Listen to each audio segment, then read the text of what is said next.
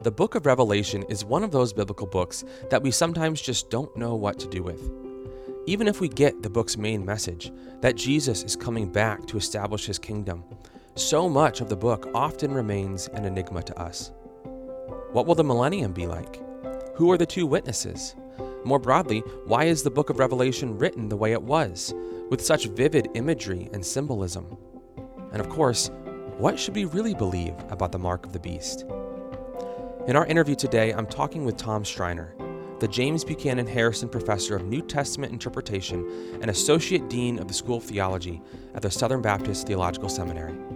Tom is the author of a new volume in Crossway's New Testament theology series called The Joy of Hearing, a Theology of the Book of Revelation. And today he's going to answer your questions about the mysterious last book in your Bible. Let's get started. Well, Tom, thank you for joining me again on the Crossway podcast. Matt, it's good to be with you again. Always a delight. Yeah. So we're going to be talking about the book of Revelation again today. And as we all know, this book is one that many of us, all of us, we at least think we know something about it. And it's a pretty controversial book at times, a really interesting, difficult book to understand at times. And so naturally, we thought it might be worth asking our listeners to submit questions for you to answer about this book. So in total, we received over 200 questions related to a whole host of topics in this book. And so we've boiled it down to some of our favorites, and we're excited to talk with you today. I'm looking forward to it. I'm glad I don't have to answer all 200. Yeah, we'll try not to answer. We'll try not to pitch all of them at you that way. A lot of the questions that we got sort of circled around a number of key topics, repeated topics that came up. And one of the topics that had the most questions, as you might guess, was the mark of the beast. That's one of these issues that has a certain cultural presence beyond even the Christian church and tradition. And we actually, you and I, we had a whole interview focused on this question that we released a couple years ago. And so listeners can check that out if they're interested in that. But I thought it would be worth returning to briefly here today. And so here's an example question. A listener from Lawrenceburg, Kentucky wrote in, I have a brother who thinks that I received the mark of the beast when I got the COVID-19 vaccine. How should I think about that and respond to him? So I wonder if we could start off with that question, Tom. How would you respond? Yes, I don't think receiving the vaccine is the mark of the beast. I compromise myself with this answer, but I received the vaccine as well. And I don't think in getting the vaccine I was receiving the mark of the beast. You know, it's just so interesting. Even today, I'm reading about Tudor England and their understanding of the Antichrist in a book by Richard Bauckham. And you're not surprised in those days they linked it especially with the papacy and with Islam. And I'm not here to adjudicate that question, but I think we have to be careful to too quickly assign the mark of the beast to some contemporary controversy or whatever is going on in society. I remember I taught Revelation years ago to the youth in our church. I was one of the teachers for our high school group, and they were worried. This was the 1970s. They were literally worried that they'd receive the mark of the beast, or they could through credit cards. What's behind that impulse that seems to be, we can come up with a lot of examples from history where there is this desire to associate this mysterious mark with very current issues that are happening. Yeah, I think in one sense that sentiment is good. The Church of Jesus Christ has always said the scriptural prophecies will be fulfilled. I think the prophecies are given in such a way that every generation rightly thinks this may be the end. So it's somewhat natural that we look for signs or indications that it is the end. So, as I said, I was reading some about what was happening in English circles, and it's very interesting. William Perkins, some of your listeners may know that name, a very famous Puritan. There were many people predicting the end, and Perkins kept saying, "Be careful." He was very wise, right? A great pastor and scholar, and he said, "Be careful. Yes, this may be the end, but don't go too far." And I think that's the other side of it. So we're rightly saying this may be the end, but then we can jump too quickly to a particular event or person or a phenomenon in society and identify that with the fulfillment of the prophecy. And we always have to remind ourselves everyone so far in history who has made such specific predictions, every single person has been wrong. So that should humble us a little bit. And yes, and caution us about drawing conclusions too quickly. But I think one helpful way of thinking about the mark of the beast is, I take it you don't get it accidentally, right? I mean, when you're receiving the vaccine, is it so clear? I would say no. I'm putting it as a question, but is it so clear that you're worshiping the beast and the Antichrist, and you're repudiating God and His Christ and His salvation? I don't. Certainly, people wouldn't say that, as far as I know, about other vaccines. So you think that's inherent to this idea of the mark, that there is this explicit, intentional repudiation of God that people are doing when they receive the mark. Absolutely. But then someone might say, well, is it possible that some people who receive the mark don't know that they're receiving it? And I would say yes. Actually, I don't think that mark is literal at all, as per our previous conversation. But I would say yes, some people probably aren't conscious of it, but that's because they're so far from the Lord. They're not following Him. They don't care about Him. They've given themselves entirely to the things of this world and fulfilling their own selfish desires. So what I'd say is, I don't think that a Christian who's in church, following the Lord as far as they know, I mean, none of us is perfect, and doing His will, that you signed up for the wrong credit card, or you got the vaccine, or it doesn't work that way. Yeah. At the end of the day, you know what you're doing. You know at some level. Of course, you can suppress the truth. The Bible says that, right? Your conscience can become hardened, but the decisions you've made in your life. And so a well-meaning Christian trying to follow the Lord, no, they don't. The mark of the beast isn't getting the vaccine or getting the wrong credit card or using Apple Pay or whatever. There's all kinds of theories that have been thrown out for what that is. Another issue that often is associated with this mark of the beast is this number 666. And I wonder if you could explain. A listener from Malaysia asks, how is the number 666 associated with the beast, and why is that number significant? Yeah, well, I mean, of course, the number is really, at one level, only significant because John talks about it in chapter 13, verse 18. And he tells us, here's the mind who has wisdom, and then we're to calculate the number of the beast. And he says it's a number of a person or a number of a man. And it is 666.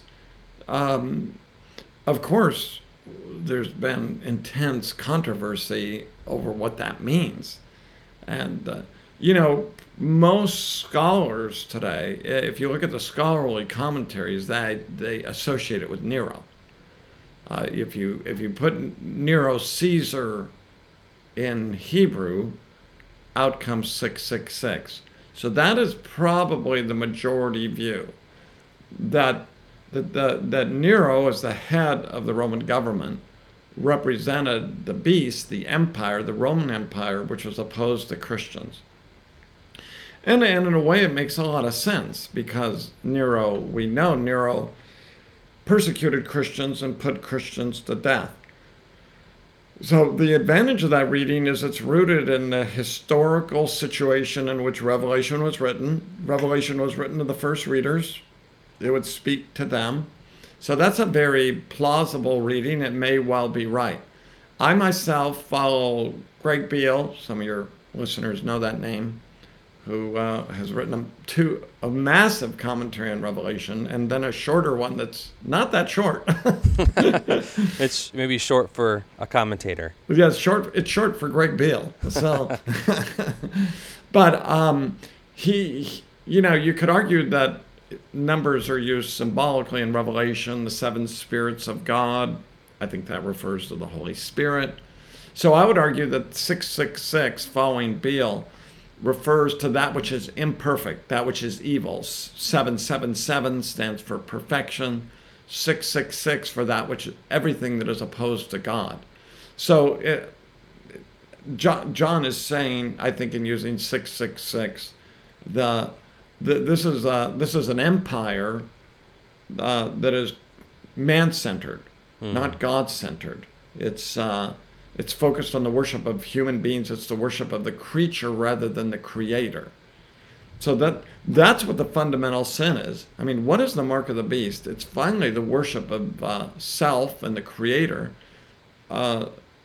instead of the creature, instead of the creator. That's the root sin. That's the sin Adam and Eve committed in the garden. They trusted in themselves rather than trusting in God. So I like to emphasize that because it's not so strange, Yeah. It fits with the rest of the Bible. Right. Well, and this relates. You mentioned a minute ago that Nero is often seen sometimes as the reference for this number, and the beast is often interpreted as the Empire of Rome, and that kind of gets to the question of what some of this symbolism, some of these images, some of these prophecies are actually referring to, and when they may have been fulfilled. One listener from Avon Park, Florida, asks, were the images and the symbols and the predictions of Revelation fulfilled around the first century? If not, do they have a future fulfillment, or can it actually be both? How would you answer that? Yeah, that's an excellent question. I would say it can be both, and it is both, I would say. Yes, there are dimensions of the prophecy. I think, let's take an example. He speaks of Babylon as the harlot or the prostitute. And I think chapter 17, verse 18 makes it pretty clear that he's thinking of the city of Rome. So who is the harlot? Who's the prostitute?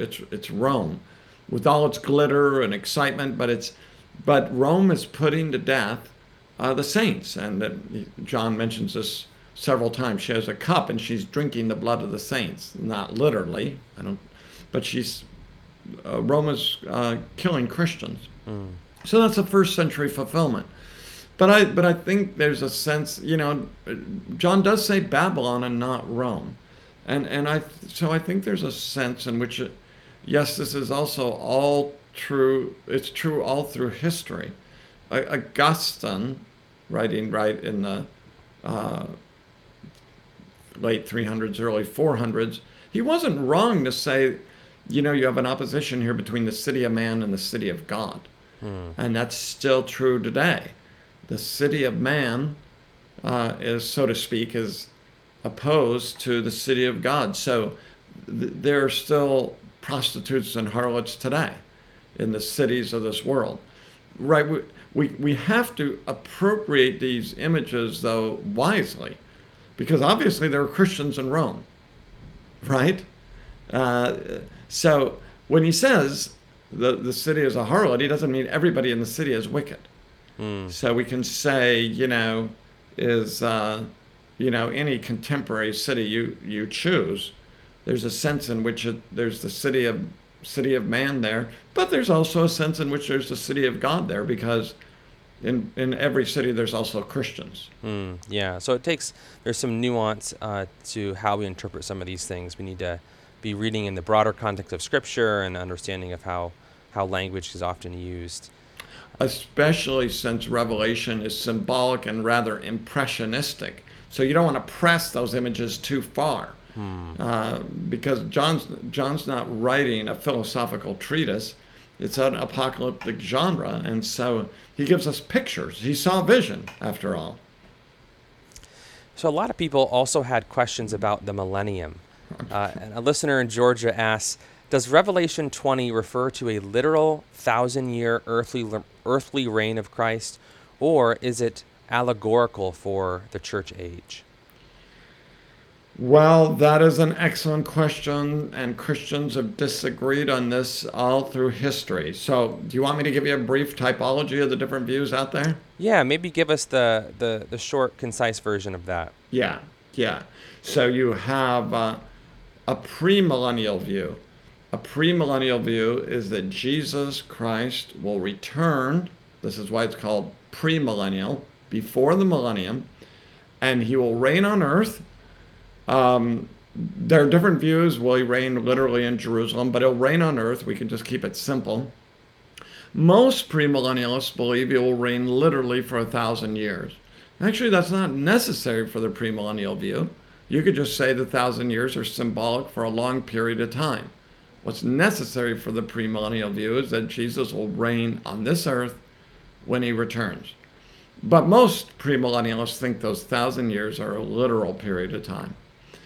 Then we have a view called postmillennialism, and that means after the millennium, and that means that Jesus will come at the end of the millennium. So for postmillennialism, the millennium could start right at the time of the resurrection. Some postmillennialists say that. Some say maybe it started at a particular point in history.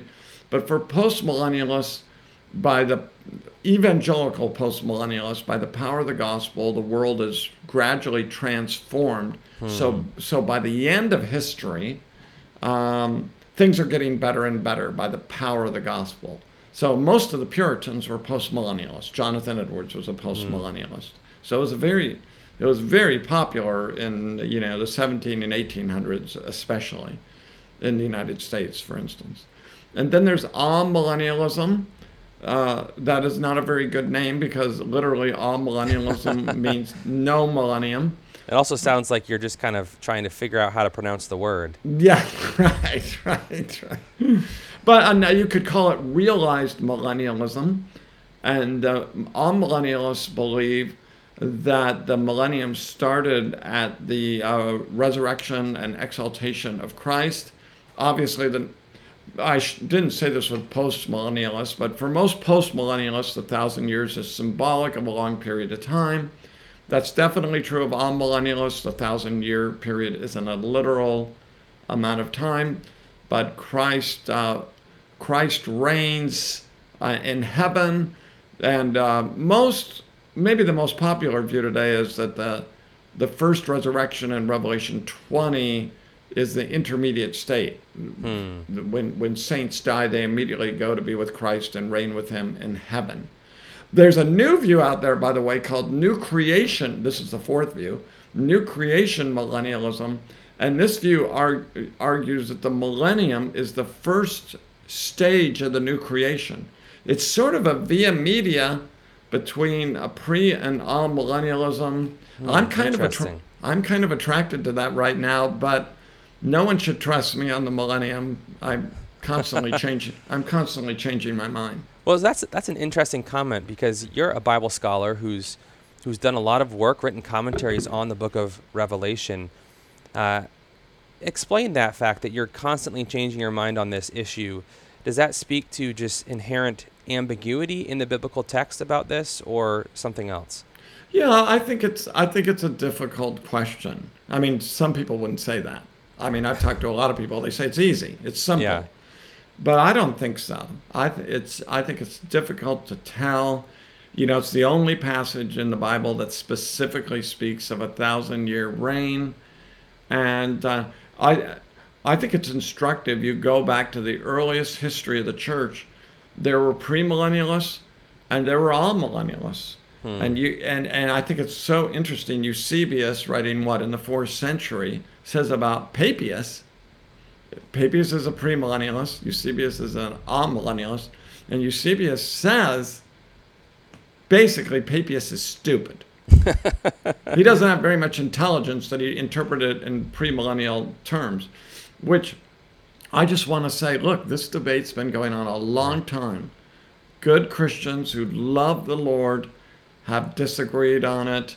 And the other thing I always like to say about the millennium is sometimes Christians, evangelical Christians, they get more interested in the millennium than the new creation, than eternity.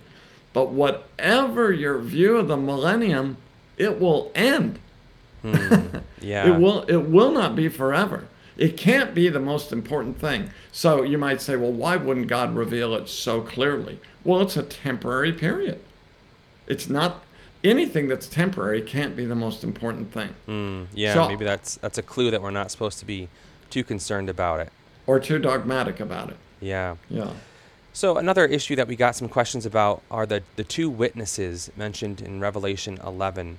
And a listener from Essex, England asks, will the two witnesses be actual physical beings of some sort, humans, or are they merely symbolic of God's protection of his church? Yeah. Well, just a great question. Again, something that's been debated all through history again. When you look at those two witnesses, one interesting suggestion, many have taken them to be two individuals. So, hey, you could think of Enoch and Elijah. A lot of people have been attracted to that because they never died. Because they never died. And then they do die. In Revelation 11, if you hold that view. Another view that's attractive is that it's Elijah and Moses because of the things they do, right? They stop up the heaven and turn water to blood and things like that. So, and many, there have been some really bizarre choices in this, some that even would make you laugh. People you've never even heard of have been identified as the two witnesses. But, so that's certainly possible. I believe pretty strongly, could be wrong, but I believe the two witnesses represent the church. This is when you come to Revelation 11, it's sort of a parting of the ways in terms of how you interpret the book. Because some people say, well, you ought to interpret the book as literally as possible. But my response to that is, how do you know that? If you say that in advance, you're deciding in advance how it should be interpreted. But what if the author wanted you to interpret it symbolically? How can you say in advance, well, no, that can't be? So I would argue that's cheating hermeneutically. You can say that, but I don't think you can say that convincingly. Oh, it ought to be interpreted as literally as possible. It's apocalyptic literature. So, again, it's just a party of the ways. He says that fire comes out of the mouth of the two witnesses. I mean, is that literal? Is he literally saying fire flows out of the mouth of the two witnesses? But I would say you see in the Old Testament, even Jeremiah says, my words are like fire. The words of judgment. I think John is clearly saying, look, they speak a word of judgment. The fire comes out of their mouth. They strike the earth with plagues. Those plagues stand for judgment. Why are there two witnesses? Because in the Old Testament, we read that the credibility of an account is verified by two witnesses. And, John pulls on all kinds of things here. In Zechariah 4, on the two witnesses there, Joshua and Zerubbabel. So I think he's talking about the church that proclaims. So this is one of the things that excites me, Matt, about this chapter. The one way of reading it is, this is going to take place at the end of history. Isn't that fascinating? God will fulfill his purposes. But if I'm right, the two witnesses represent us, the Church of Jesus Christ today. Yeah. and that it represents our story. And what is John saying? The Church of Jesus Christ that proclaims God's word of salvation and judgment. And the church will be persecuted. And the church will finally be vindicated by God. He will raise us from the dead. And therefore, those who hear the message of the witnesses need to repent. So it's a very mainstream Christian message, clothed in an apocalyptic garb. Yeah. Well, and this all connects to this broader question of literal versus figurative language and how do we interpret those things.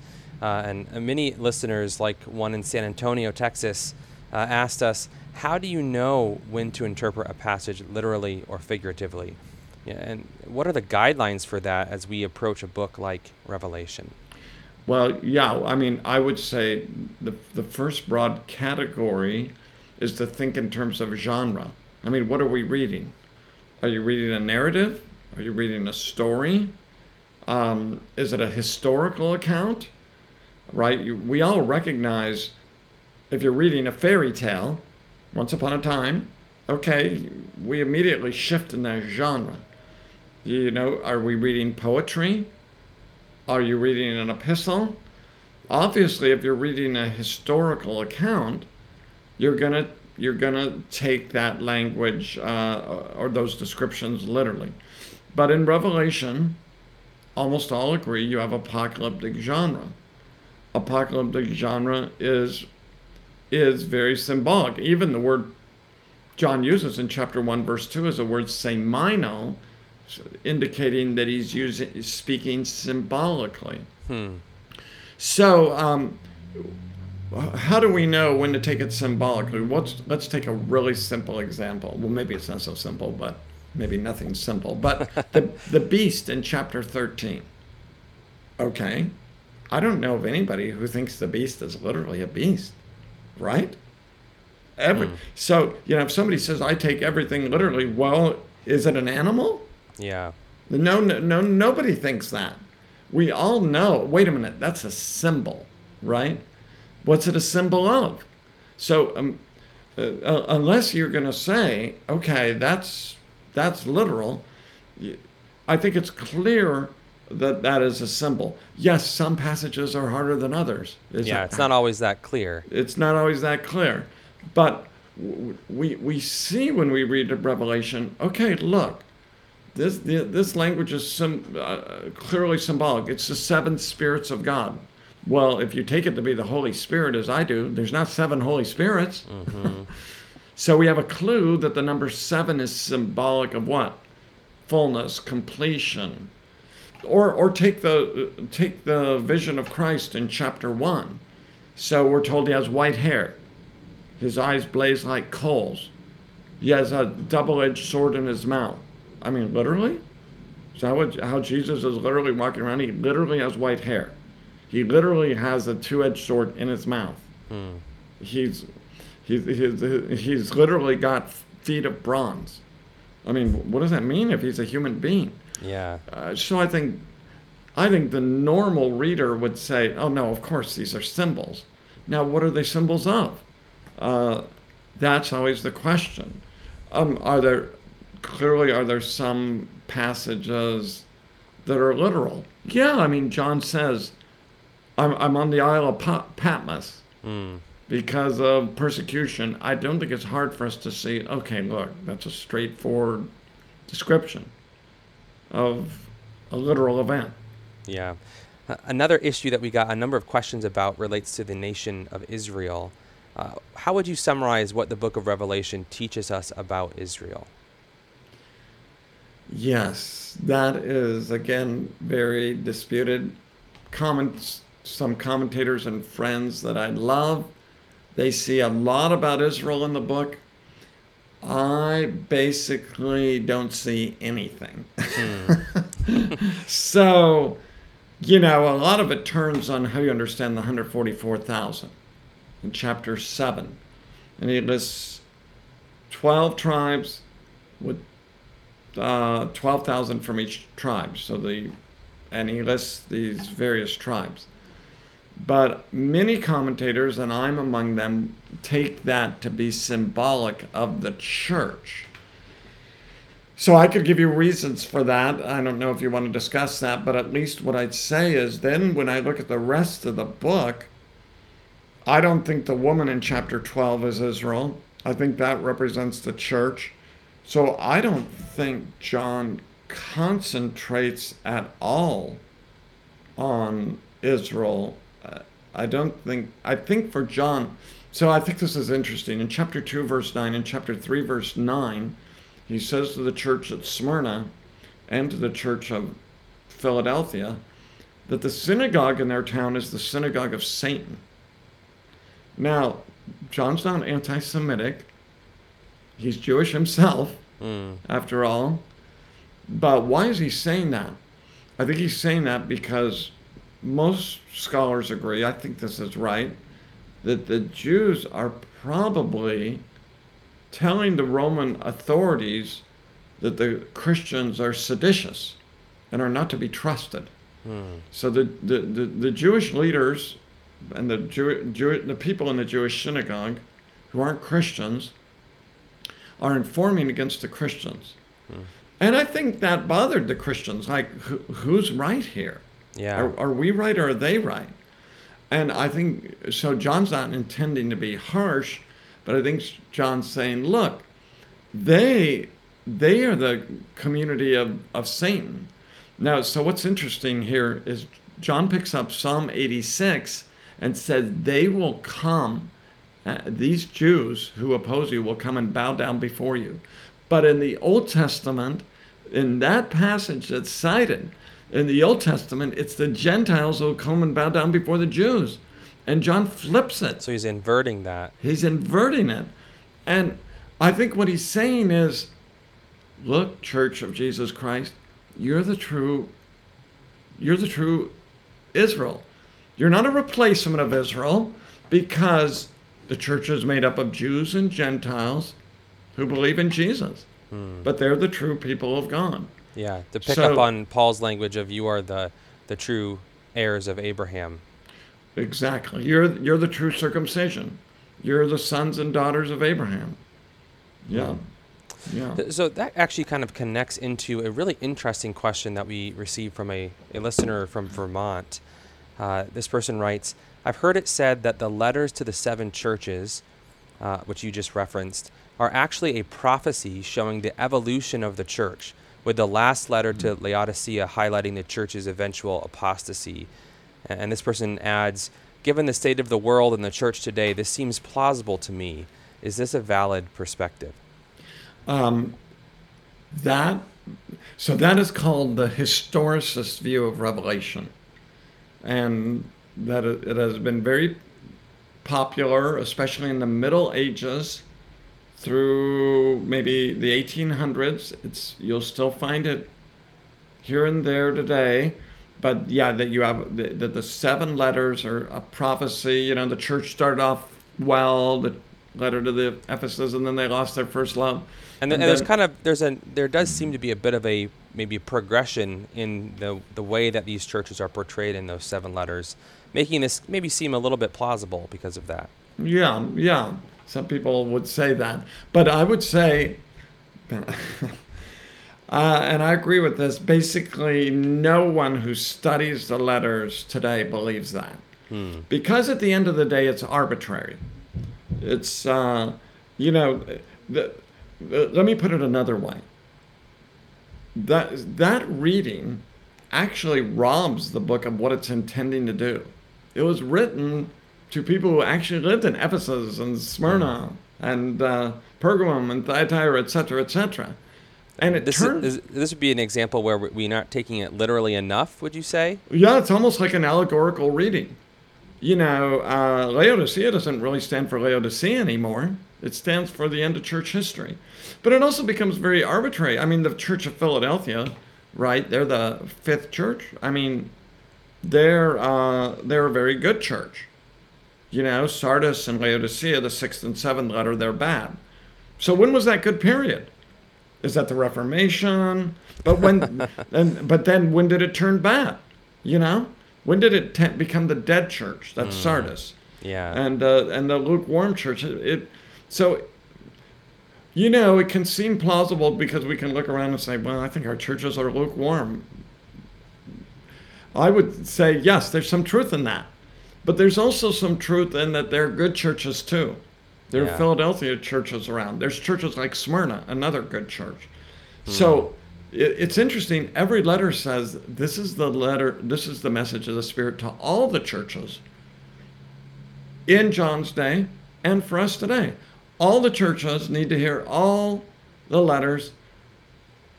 There are Laodicean churches now. There's Philadelphian churches now. There's Ephesian churches now, but they're not chronological. Yeah. No.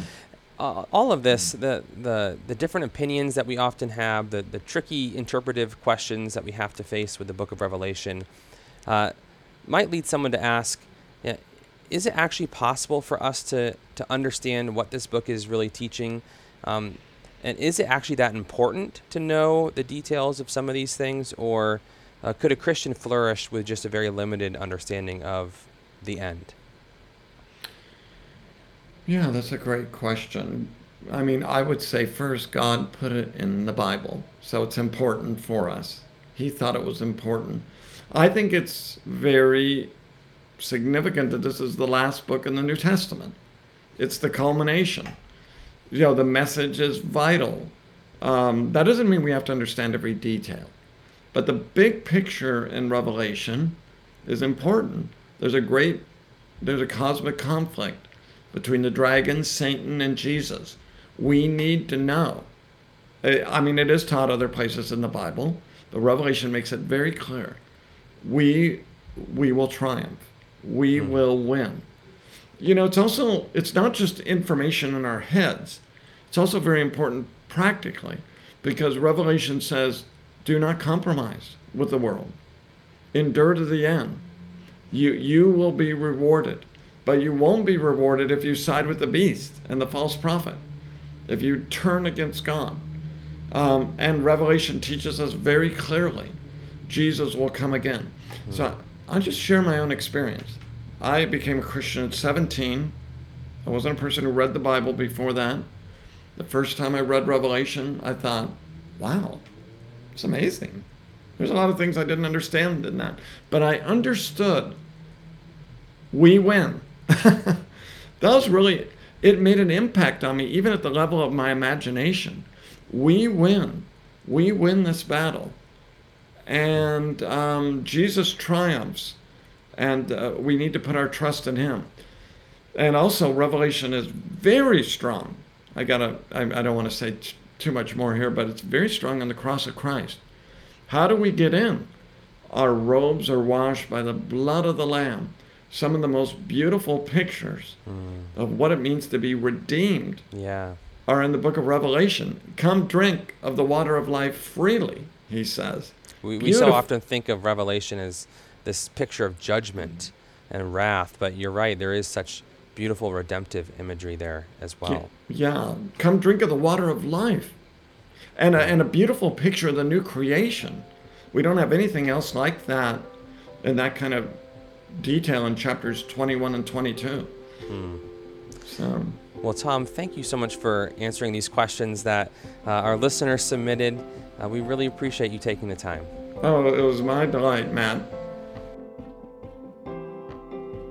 That was Tom Schreiner answering your questions about the book of Revelation. For more, be sure to check out his book with Crossway, The Joy of Hearing, a theology of the book of Revelation. Pick up your copy of the book for 30% off directly from Crossway by visiting crossway.org/plus. That's crossway.org/plus. For more interviews like this, subscribe to the Crossway Podcast on Apple Podcasts, Spotify, or your favorite podcast player. If you enjoyed this episode and liked the show, would you consider telling a friend and leaving us a review? That really helps us get the message out. Crossway is a not-for-profit Christian ministry that exists solely for the purpose of proclaiming the truth of God's Word through publishing gospel-centered content. Visit us today at crossway.org.